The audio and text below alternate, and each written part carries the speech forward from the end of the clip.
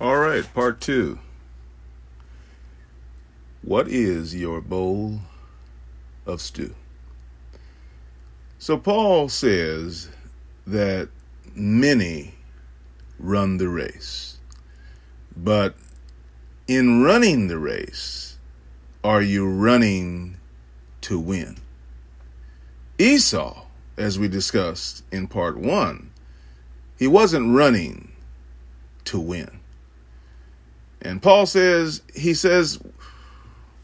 when you race, you're looking for an, incorruptible crown. Something that lasts, not a bowl of stew. You got to keep your passions in check. You got to keep your passions under control, lest in the end, you are going to end up being what he refers to as a castaway, one who loses out. Go back and read it in 1 Corinthians 9:24-27. Didn't Paul talk about taking off every weight and sin that doeth so easily beset us in Hebrews 12:1? Let me ask you this. What is your salvation worth to you? Why are you still doing the things that you did before you were saved? Still going to the same places, still hanging around the same people, still doing the same thing? I'll say this to you, and I'm not judging you. No man can meet Christ and stay the same.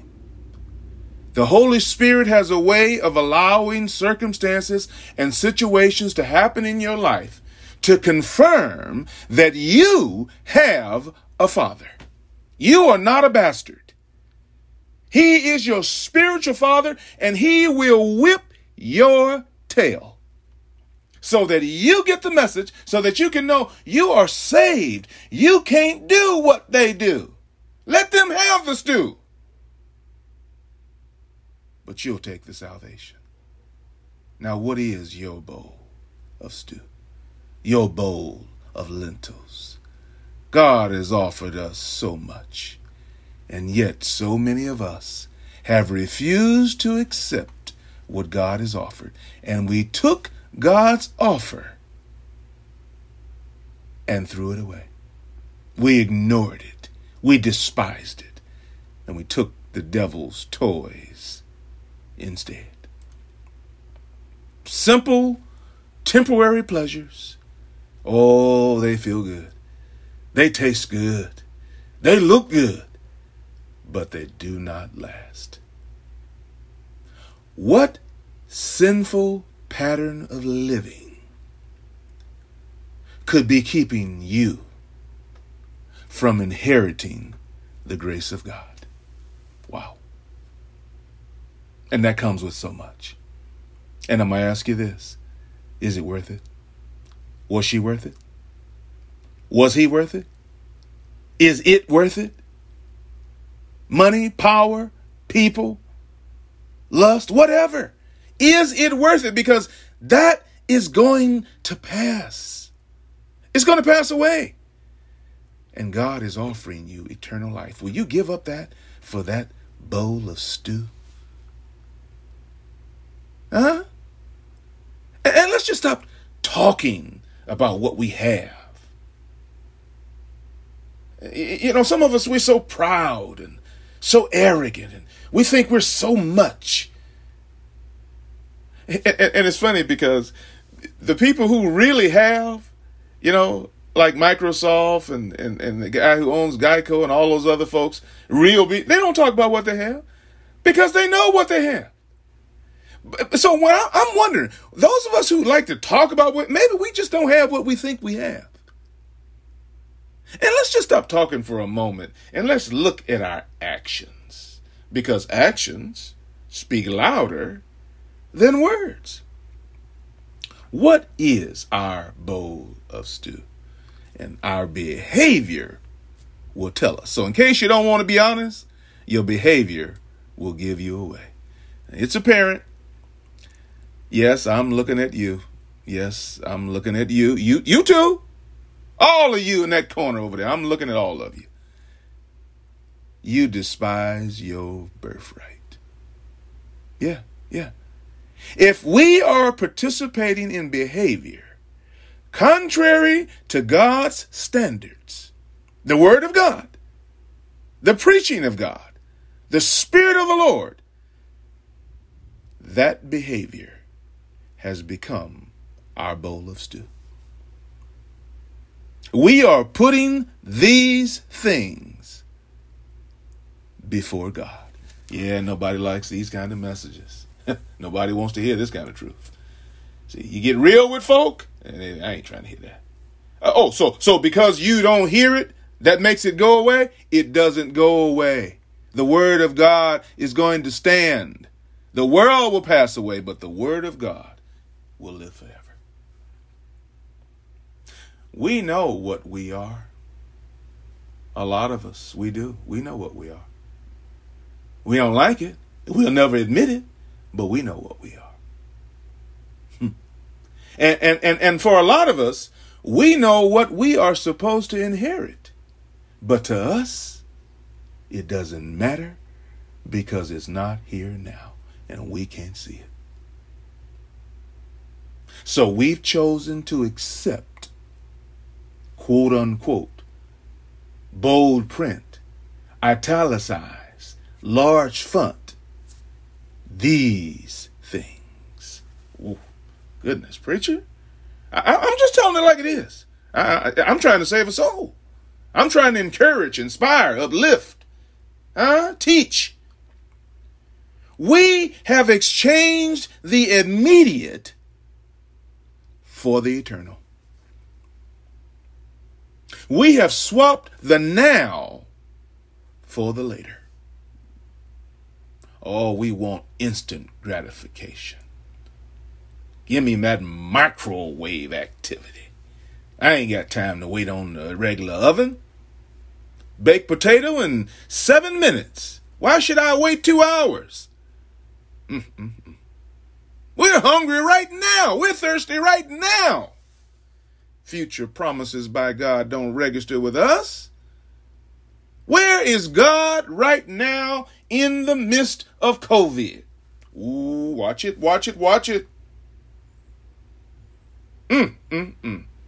Where was God when I lost my job? Oh, come on, preacher.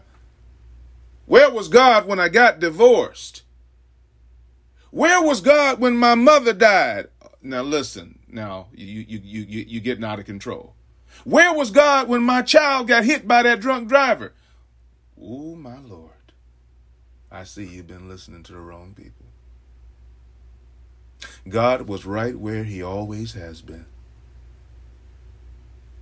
And he wants to walk with you. He wants to talk with you. He wants to remind you that you're his. But guess what you were doing instead? Yeah, you were eating your bowl of stew and you didn't hear him. He was standing right there and you didn't hear him because you were so busy eating your bowl of stew. You were so busy playing with the devil's toys. You were so busy listening to one of his ignoids until you didn't even hear the encouragement God was trying to give you. He was trying to give you peace. He was trying to give you comfort. He was trying to give you direction, but you were so caught up eating your bowl of stew. Preacher, can you just mention a few of the typical things in a bowl of stew today? All right, I can do that for you. Sure. Let's take a look at Galatians 5:19 through 21. When you follow your own wrong inclinations, your lives will produce these evil results. Here we go. Impure thoughts. Now, this is from God. This is not from me. This is right out of the Word of God. Eagerness for lustful pleasure. Idolatry. Spiritism. That is encouraging the activity of demons, getting involved with Madam Hop Bop and reading the crystal ball and reading the hands and all that nonsense. Hatred and fighting, jealousy and anger. Constant effort to get the best for yourself. Yeah, it's right there. Complaints and criticism. The feeling that everyone else is wrong except those in your little group. Wow. And there will also, of course, be wrong doctrine. I'm on 21 now. Envy. There it is. Murder, drunkenness, wild parties, and all that sort of thing. I'm reading right from the Word of God. Let me tell you again, as I have before, that everyone living that sort of life will not inherit the kingdom of God. All right, you asked me, and I laid it out for you. And I didn't even give you my words. I gave you the word of the Lord. And look at what Moses tells the children of Israel in Deuteronomy 30, 15 through 20. This is the message. Look at what I've done for you today. I have placed you right in front of you so you can see it. Bold print, italicized, large font. Life and good. Death and evil. 16 says, and I command you today to love God, your God. And I'm saying to you, walk in his ways. Keep his commandments, his regulations, his rules, so that you will live and really live and live exuberantly, blessed by God, your God, in the land that you're about to enter and possess. But I warn you, 17, if you have a change of heart and refuse to listen obediently and willfully go off to serve and worship other gods. Can I interject something, if you please? Have your bowl of stew. Then you will most certainly die. You won't last long in the land that you are crossing the Jordan to enter and possess. I call heaven and earth to witness against you today. I place before you life and death, blessings and curse. Choose life so that you and your children will live and love God, your God, listening obediently to him, firmly embracing him. Oh yes, God is life. Life itself. A long life settled on the soil that God, your God, promised to give your ancestors, Abraham, Isaac, and Jacob. Whew, my Lord. Yes. You're going to be tested repeatedly. God is going to have to endure in your life because you're going to go through sacrifices. But you have to keep your focus and perspective on what is eternal and truly valuable as per the word of God. 2 Corinthians 4, 17 and 18. So we're not giving up. How could we? Even though on the outside, it often looks like things are falling apart, just becoming unglued. On the inside, God is making a new life. Not a day goes by without his unfolding grace. Yes, I know these are hard times. This is the word. 2 Corinthians 4, 17, 18. Get out your Bible, read it with me. These hard times are small potatoes compared to the coming good times. The lavish celebration prepared for us. This ain't no bowl of stew. This is going to last. There's far more here than meets the eye. The things we see now are here today and gone tomorrow. But the things we can't see right now will last forever. Thank God we have the Spirit of the Lord to teach us not to give up so much for so little. The Holy Spirit has taught us not to be so vain. And he's given us insight and discretion and discernment to make better decisions.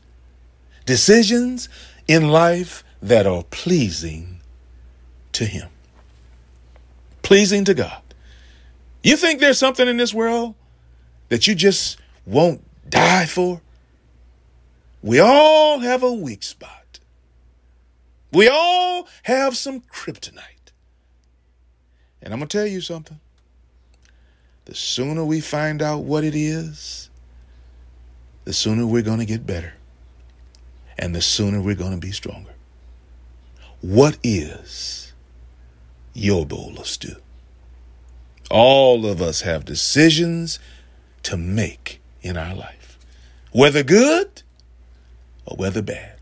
And the thing about decisions is they have consequences and repercussions. Unfortunately, some of these consequences and repercussions may last us a lifetime. Yeah. We have to be the wiser. We have to make wise choices. You should have thought that out. You should have thought it through and through before you got started.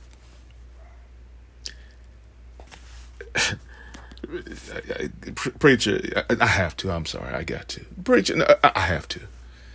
Before you got with her, you knew you were married. Don't look at me like that. I'm not talking to you. I'm not speaking to you specifically. I don't know what you've been involved in, but you know. You know who you are. You know what you've done. You know your bowl of stew. Why were you even talking to him? You knew what he wanted. And you went with him. Talking about you were just going to have a cup of coffee. Oh, give me a break. Huh? Why did you take that? It wasn't yours. All right, I'm going to move on.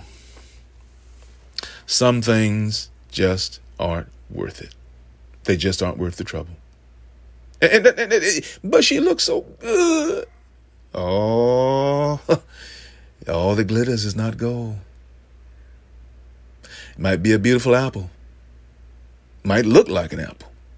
But it also might have a worm in it. Oh, but he was so handsome and strong. Can I tell you something about him?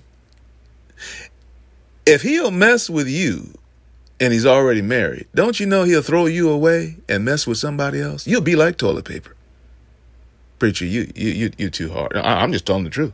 I'm just telling you like it is. How many women need to get hurt before we deal with this issue? That's chapter 1 in the book of What Not to Do.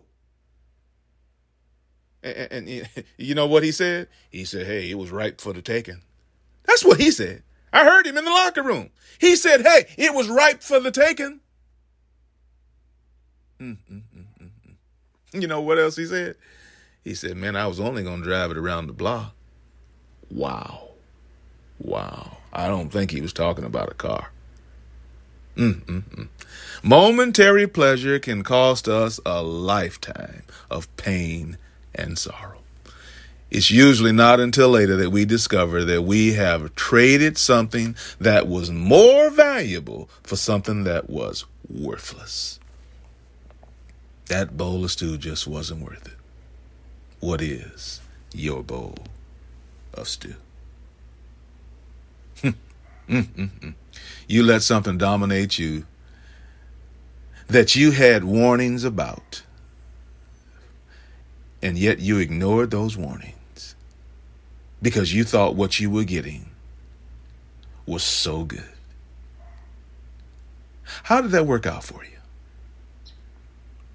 You were pulled toward immediate satisfaction rather than long-term gratification. You wanted it now. This cost Esau his future inheritance. This cost all of his offspring their inheritance. It's a beautiful thing to have an appetite. It's God-given. However, God didn't give us an appetite for it to dominate us. We're supposed to control the appetite. We're supposed to say, when. We're supposed to say, I've had enough. We're supposed to say, that's not good for me. It looks good and it tastes good, but it's not good for me. Esau thought more of the now than the later. He focused on the temporary instead of the eternal. And here's a question. What are you doing in your life right now that could have lifelong consequences? And I'm going to ask you this, other than the question, what is your bowl of stew? Is it worth it? Is it worth it? You might want God to give you a new perspective. You might want to ask God to give you a new paradigm, a paradigm shift. You've got to check yourself before you wreck yourself. This is Weekly Encouragements by Nam Ware, Faith Worth Finding Ministries. God bless you. Tell a friend. PJ Morton is going to come now, all in his plan.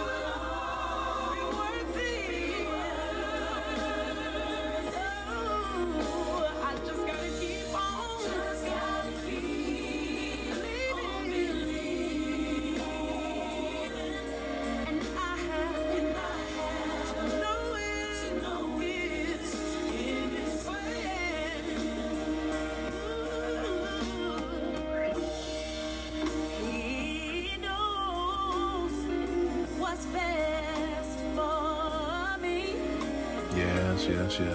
So I can't get distracted by what I see. So forget about the problems you're in, because he already worked it out in the end. Yes. So I dare you to trust him right where you are. I know that it's all. Yes, I know. It's all for a purpose. I know. It will be. Yes, it will be worth it. I know. I gotta keep on believing. I have to know it's in his plan. It's all in his plan.